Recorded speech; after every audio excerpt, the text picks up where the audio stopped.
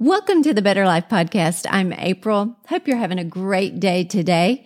Hey, if you haven't subscribed to this podcast, I would love for you to do that today. Hit the notification bell. Every single week, you'll get a brand new episode.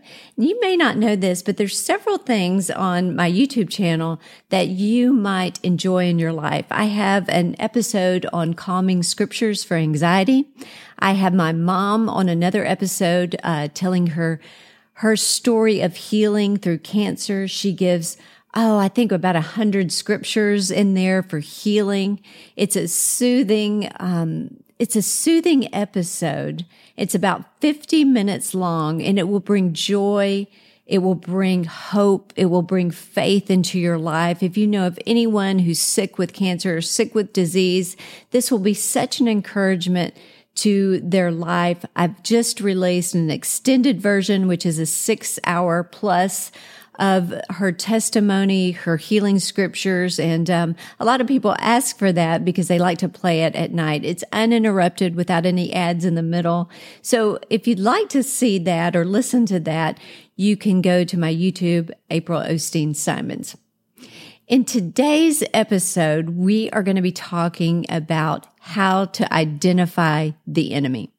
In case you didn't know, there's an enemy out there, and he's out there just to take away from your life, to cause you not to flourish in life. One way we can identify the enemy is, first of all, realize this: the enemy is a liar. He is a deceiver. He's out there to deceive you and trick you or cause you to believe his lies. That's what he does best. He will try to convince you to believe his lies over God's word. He will try to make you live your life according to the way he thinks you should live your life. And you know what? Living life according to the enemy is not a good life at all.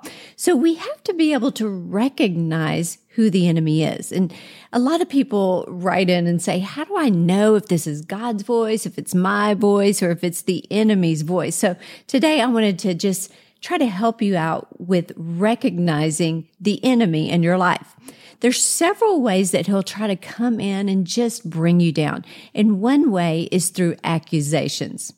The scripture says in Revelation says that the enemy is an accuser of the brethren. In other words, he tries to come in and accuse us.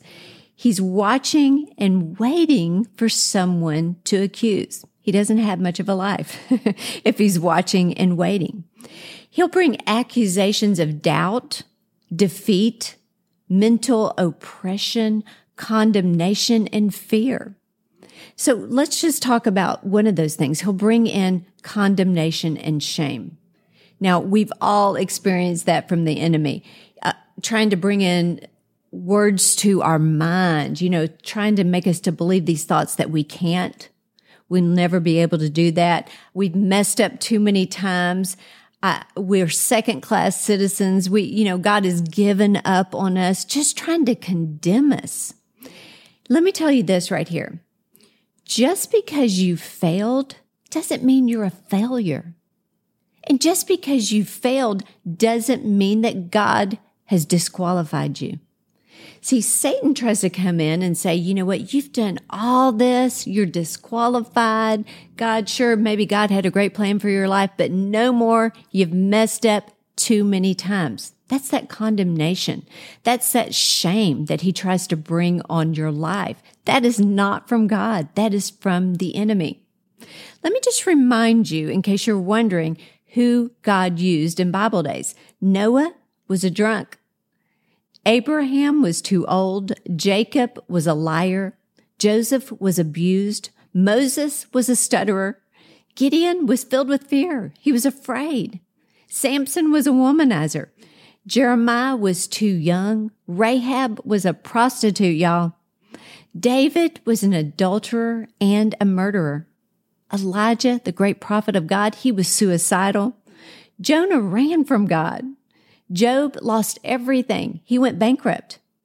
Mary Magdalene, as defined in the Bible, was an especially wicked sinner. Naomi was a widow. I love that. God uses everybody. Mary was a teenager. John the Baptist, y'all, he ate bugs, on my word. Martha was a worrier. Zacchaeus was too small. Paul was too religious, and Lazarus was too dead. Y'all, if God can use those people, he can use us.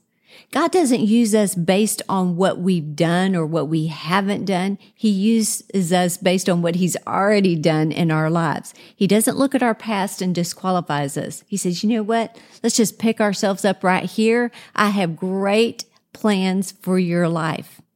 Don't believe the lies of the enemy. Don't accept that condemnation that he tries to bring in your life.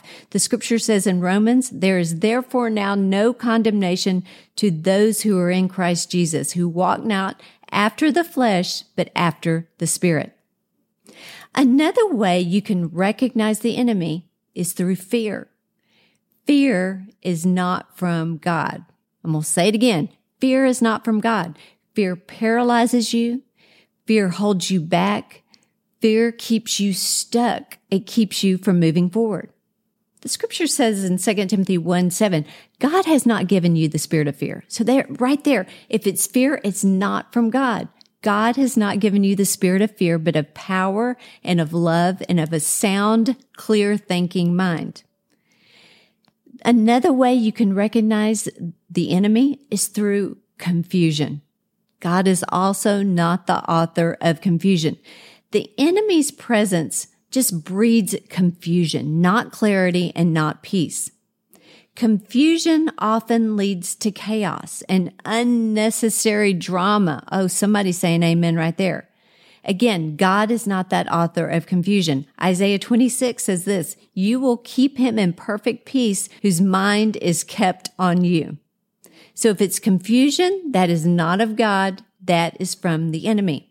Another way to recognize the enemy is he attacks our identity. Oh my goodness, does he do this, y'all? One way he attacks our identity is by bringing up our past. Again, he loves to remind us of our mistakes. He loves to remind us of every sin we've ever committed. And you know why he does that? Because he knows if we can get stuck dwelling on the past, then we'll remain stuck. We won't move into that future that God has promised us. We won't be everything that God has declared in his word that we would be. 2 Corinthians says this, for if a man belongs to Christ, he is a new person. The old life is gone. New life has begun.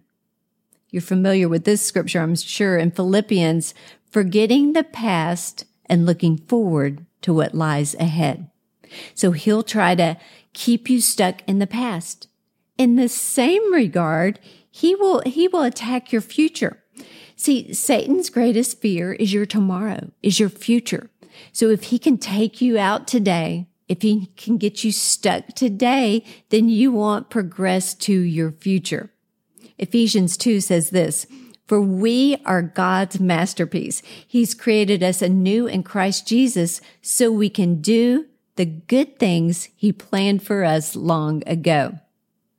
How do you recognize the enemy? If he's attacking your past, if he's attacking your present, if he's attacking your identity. So, you know, if you're paralyzed with fear, that's not of God. If your life is filled with confusion, that's not of God. If you're remaining stuck and feel like you're not qualified and going over the past, those are not thoughts from God. Those are from the enemy. See, Satan accuses, he condemns, he causes dissension and disunity and strife. He brings shame and feelings of unworthlessness. One of my favorite scriptures, John 10:10. The thief comes only in order to steal, kill, and destroy.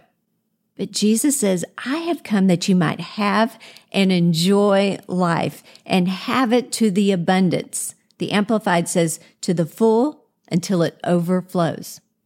So if you feel like if you're stuck, if your life is just filled with dissension, confusion, drama, those are not things that God wants you to experience in life. He wants you to have and enjoy life, have that overflowing life.